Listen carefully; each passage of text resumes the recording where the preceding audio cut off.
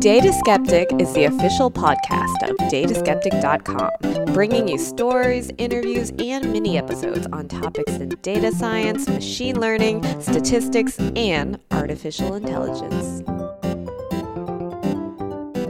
Okay, Linda, today we're going to talk about something called Big O analysis. Now, you probably have no background in Big O, correct? I feel like you mentioned it. Yeah, I guess maybe it comes up from time to time, but let's actually get into what it means today. So Big O is a type of analysis that computer scientists predominantly do that studies the runtime of different algorithms. So let's start with a simple example. How do you calculate a restaurant tip? Well, if you're Kyle, you just do 20%. Yeah, it's easy, right? If you're Linda, me, I only do 15 unless they're above and beyond, then it's 20. Well, but how do you actually get the number? So you have the total. How do you get to the amount you want to write for the tip? You calculate 20%. I do. You calculate 15. So how do you do it? Well, how do you execute the multiplication? If your bill says X amount, I move the decimal point 1 to the left. That's like 10%. That's 10%, and I can multiply by 2. That's 20. If I don't want 20, I take half of that and add it back on. Okay, so that is an algorithm. First you multiply by 0.1, and then you add a half. Sure. So 2 steps. Now, does it change relative to the size of the bill? Yeah, that's why I said you take the bill size. But I mean, does your algorithm change? Do you calculate it differently if it's a... Oh, I thought you meant did the tip change? No, the tip always changes, of course. Yeah, so I meant, of course the tip changes. Yeah, your procedure. Does your procedure ever change? No. Right. So the algorithm doesn't change with the input size. That's a constant time algorithm right there. Every restaurant tip, basically you follow those 2 steps and you're done. Well, that's the definition of a percentage-based tip, too. Yep, that's right. Now let's talk about a little bit more complicated algorithm. What if I gave you a deck of cards? Not like a one that I just got out of the store, one that came out of a drawer and we don't know where it came from, so we're not sure if it's like a correct deck or whatever. And I want to ask you the question, does this deck have 2 Queen of Hearts in it? Well, I'd have to go through the whole deck and look at it. Yeah, so you'd have to basically scan through the whole deck and count the number of Queen of Hearts you encounter, right? Yep. So you have to look at every single card. Yep. Now let's say I gave you a deck that looked to be about 52 cards, like a standard deck, right? And then I gave you a second deck that was about 3 times taller than that. How much longer do you think it'll take you to check if there's 2 Queen of Hearts in the larger deck? Well, I'm going to guess 3 times as long. That's right. But there's a chance as I'm flipping cards, I optimize that and get faster as I go. How would you possibly optimize this algorithm? It's not an algorithm. I just optimize my actual physical doing of flipping the cards. Oh, you mean like your dexterity kind of, yeah. Right? So you're correct, but we're going to need to leave that out of the equation. And let me make an analogy why. In the computer world, Moore's Law and all, computers are getting faster. You can get better RAM, better whatever, overclock. You can do all these things to make your computer run a little bit faster. That's just going to be kind of like a constant value. Like if your computer is 10% better than mine, it should be 10% faster on all the tasks, give or take. So yes, you're correct. Dexterity can be improved to get your speed a little higher. But if we think of time in the number of steps to execute, it's just going to take 3 times longer. Sure, that's a very simplified and linear way to look at it. I don't know if I'd say simplified because this is the core of computational theory. It's counting the number of steps and then not exactly worrying about how long each individual step takes on a computer. And now, of course, you could make an argument here like, well, what if this computer is better at, a specialized task than another? And you can build a case for that, but there's some advanced reasons we won't get into today of why we only just care to count the number of steps. And you hit on the other key thing. The find if there's 2 Queen of Hearts in the deck takes linear time. Linear in the size of the deck. So if I triple the size, it takes you 3 times the time, right? Sure. That's a good estimate. What about 10 times the size? We're going to guess 10 times the amount of time you need from the original. Do you remember a while ago we talked about binary search, finding if a word was in the dictionary? Oh, vaguely. Dictionary, yes. Ringing a bell. Yeah, I had to go buy a dictionary to do that show. You did not. I did, remember? I got it for like $3. Well, where is it? It's in the garage. Okay. You'll recall that if you wanted to find out if a word's in a dictionary, you could also do it in linear time, right? You could check every single word and see if it matches your word, and you'll have to look at n number of words where there's n is the size of the dictionary. Well, you don't have to check every word because Correct. it's in alphabetical order. Yeah, so what do? You just do it by the alphabet. That's not smart to check every word. Right. We're going to use binary search where you go to the middle and you say, is my word before or after the middle word? Right. And you keep dividing it in half. That's right. So that divide in half procedure, if you graphed out the amount of time it would take, we call that a log of n algorithm. Because as n goes up, if I brought you a bigger and bigger dictionary, every time you take one step, you cut the size in half. So it doesn't take you linear time like finding the two queens. You can actually be really efficient and fast in looking up any size dictionary. What can't you do with the deck of cards? Cut it in half and say, is the queen in this half or the other half? You're thinking ahead now. That would require some parallel processing where you cut it in half and give it to two people and ask them to like count up the number of queens they encountered and then reduce that back where everyone adds their numbers together. So yes, certain algorithms can be done in parallel that way. We're not going to talk about that till later future episodes. So for now, let's just assume we're talking about one person is doing the procedure. And in that respect, find the queen is linear time, find a word in dictionary is log of n time. It's faster. Mm-hmm. Let's talk more about n. N is the size of the input. So in the case of the dictionary, the size is how many words are in the dictionary.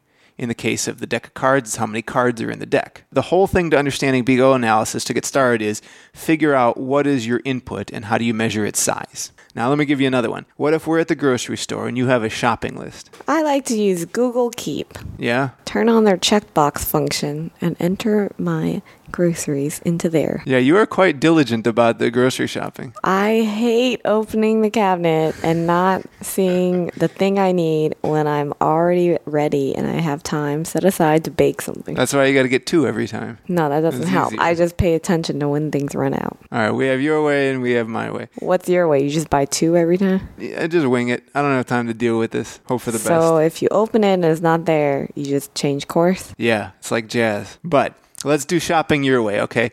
Now, one thing you have to do at the end of the day is determine, do you have all the items in your cart that are on your list? Well, you just look at your cart and you go down the list. What's the n size here? What is n in this problem? Oh, the problem is how many items are in your cart. That's right. Or on your list, because you ultimately want to fulfill the list. Mm-hmm. So describe for me now the steps. What's the procedure to do this check? Well, you could either look at your cart first or look at your list first. But you can look at one of them and then compare. You're thinking too high level. You need to think more like a computer scientist.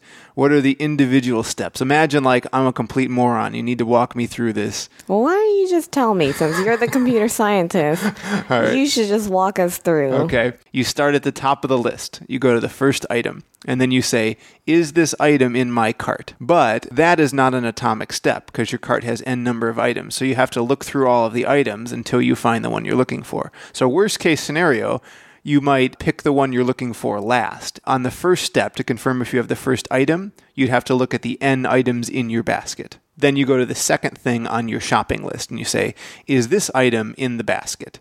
And now you might possibly, worst case scenario, need to look at all the items again. So for every n item on your list, you have to do n more operations. N times n equals n squared. But the thing is, it would be n minus 1, because assuming you found that item. All right. Yeah, that was the exact objection I had on the first day I learned about all this stuff. You're going to have to move past that. The minus 1 is like a constant, so it doesn't, even though you're right, it's a little bit faster. We think asymptotically when we talk about these things. What does that mean? That means as n gets really, really big, how does the algorithm play out? Your cart, let's say you have two items, you don't really execute an algorithm. You just look, you're like, are the two items there? Yes, they match. It just happens so fast, it feels constant. But what if we were planning a big event and there were 1,000 items we needed to get? Well, now it's not so simple of saying like, how did I confirm? You actually even have to figure out if you want to have this n minus 1 advantage you're describing, you have to take extra steps to move that item somewhere else and make sure you're deduping and this kind of stuff. And even if you do all that, yes, it might be a little faster, but asymptotically, it's still going to be slow. So as the size of the shopping list grows, it grows comparable to the function n squared. So it takes like increasingly more time each step. And that little minus 1 you're talking about, that little small advantage you can get, it doesn't really show up in the grand scheme of things. It's kind of like, how much money are we going to put in savings this year? And if we put one extra penny in, like, yeah, we'll be better off at retirement, but that one penny is not going to make a world of difference. Interesting. So you got to get past these like little small constant time efficiencies and just think about asymptotically the big pictures. Okay, Data Skeptic listeners, I bet at least a few of you are screaming at your phone right now because you know of a smarter way to solve this shopping list problem than the way I described, and you think I missed it. Come on, who do you think you're dealing with here? My example is for descriptive purposes. The algorithm I described to Linda indeed has a big O of n squared time. It takes n times n number of steps to complete. And while my algorithm might be correct, maybe you were clever enough to think of a way that might be more efficient. And if you're clever like that, or you aspire to be, then I want you to head over to brilliant.org/dataskeptics to learn more about a site I try to visit at least a few times a week. In fact, this week alone, we're being featured on Brilliant.org's Problem of the Week. There's a fun combinatorics problem dealing with poker and probability. There's a link to that in the show notes and also from our site. It's not going to take you too long. It's a pretty straightforward problem, but you have to think about it for a minute. If you solve it, hit me up on our Data Skeptic Slack channel. I want to do something special for every listener that gives it a shot. It won't take you long, and while you're there, you can also check out the great courses and other fun activities at Brilliant.org. There's challenging new fun stuff going up on a regular basis. I've previously told you about how much I like their Artificial Neural Networks course, but also, if you just want to keep your mind stimulated, there's a great selection of a wide variety of these different puzzles and problems of the week that come up all the time. Join the community and exercise your brain a little bit. Head over to brilliant.org/dataskeptics and define specifically the problem of the week that's going on right now. Please help us out and see how many people we can get to give it a shot. That link will be in the show notes. And more generally, to see everything they've got to offer, check them out at brilliant.org/dataskeptics. Now, do you think there are problems even harder than the shopping list comparison? Of course. Like what? Let's see now. Getting dressed. Well, okay, interesting. Let's go with this. Tell me why. Because you can't wear 2 pairs of pants.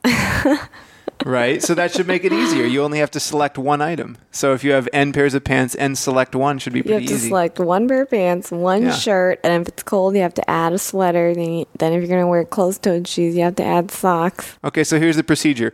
Randomly select 1 pair of pants, 1 shirt, check the weather. If it's cold, wear a sweater. Add a random pair of socks, random pair of whatever else. That's like 6 steps. No, but then also you have to account for what if you want to wear a dress? Dresses have the top and the bottom. What about a skirt? I don't wear dresses or skirts. Well, don't be sexist. This is for a woman. This ain't for a man. All right. I don't know why you jumped to that conclusion. Well, it seems that you bring this up. I dress in constant time. That's my algorithm. I don't know what you're struggling with. Maybe I can help you. I'm just saying you could wear a dress. You could wear a skirt. It's a wedding. I have been commented for not wearing a dress at a wedding. Oh, yeah? Yeah, people feel as a woman that they get a chance to comment on my attire, so they didn't think not wearing a dress was formal enough. Well, that's an interesting topic for a more socially aware podcast. So this is what I'm saying. This is a complicated problem. Okay. When to wear a dress, when to wear a skirt, when to wear shorts. You can't wear shorts at work. If you want to convince me this is complicated, you're going to have to show me that the runtime is worse than n squared. Well, I don't know. You tell me. I don't think so. This seems like linear at best because you have n number of garments.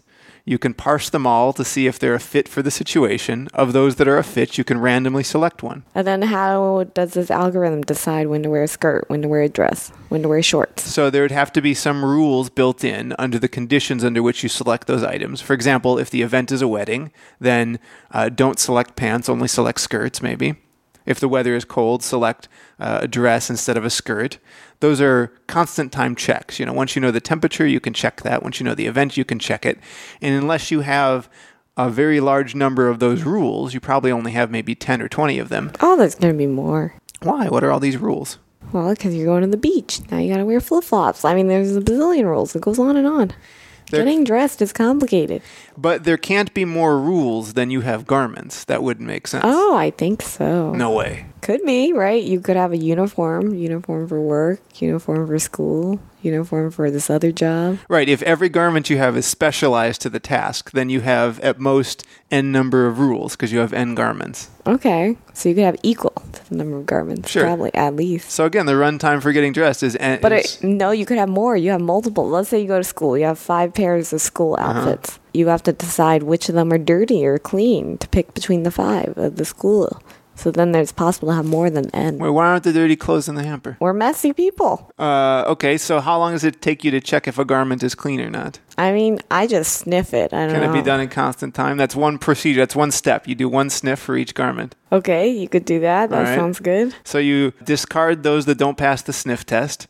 So you have to do n number of sniff tests. And then of those that pass, you randomly select one. Okay, that's still a linear time algorithm. Okay. Let me help you out a little bit. If you wanted to say this was worse than linear time, one way to do it would be to say that your choice depends on someone else's choice. You and I don't necessarily coordinate, even though I'd be happy to if you wanted to. But if you said, I'm going to wear a blue shirt, and I said, well, I'm going to wear a green shirt, and you were like, green doesn't go with blue, so I'm going to switch to a red dress. And then I was like, well, if you switch, I'm going to switch. It's almost like we're playing a game now, where my choice is adversarial to your choice. That would end up very quickly being a lot like chess, right? Or a mini-max game. And those are exponential time, or worse.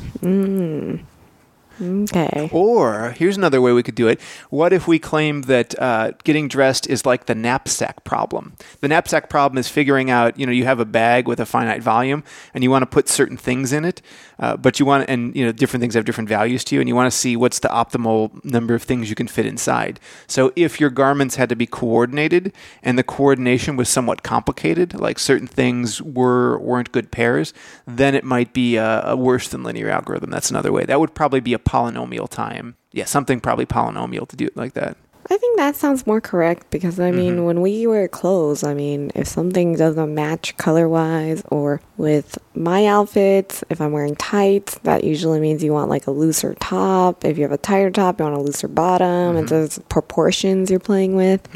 So, I mean, when you say it like that, there is an optimal fit for an outfit. I'm glad we ended up in this example. This is a fun one. This is the basics of Big O analysis. It's saying what's the worst case in the number of steps I would take, and you measure it based on the size of the input. And anything that we call polynomial time, that is, like n squared we discussed. You can also have n cubed, n to the fourth, whatever. Anything that has n to some number we consider to be efficient. We can probably solve that problem. When things are like exponential, like solving chess, we can't solve it exactly. Some problems are efficient, some are not, and there are even unsolvable problems. There's a world of really interesting topics here we're going to get into in the next couple of months, and we're going to relate them all specifically to topics data scientists will be interested in. So what's an example of an unsolvable problem? The halting problem. The what? The halting problem. This is like this is the cornerstone of computer science, actually. Alan Turing figured this out, that given a program, will this program ever halt on any input you give it? You're rolling your eyes at me. I don't think I got you on this one. Let's do halt. What causes a program to halt? It's programming. It's procedure. Why would it halt, though? Because it's done with its work. And it didn't fall into an infinite loop. Does it need to fall in an infinite loop? Well, we hope it doesn't. What good would a program be if it never completes running? I don't know. That maybe that's when it freezes. I shouldn't have said program, because when you think of a program, you think of like Chrome, and I never close Chrome, right? That runs forever on my computer. But an algorithm, some procedure I want to run, like I want to update the database, or I want to send out a t-shirt to someone who bought a Data Skeptic t-shirt, that should be a finite number of steps. So I want those things to run and be completed. So I know I didn't really get you on the halting problem there. We'll get into some of these other topics later. I think we're running a little long, but good episode. That's our intro to Big O runtime analysis, and we'll talk more about complexity topics in the future. Thanks as always for joining me, Lindy. Thank you, Kyle. And until next time, I want to remind everyone to keep thinking skeptically of and with data. Data Skeptic is a listener-supported program. To support the show, visit dataskeptic.com and click on the membership tab.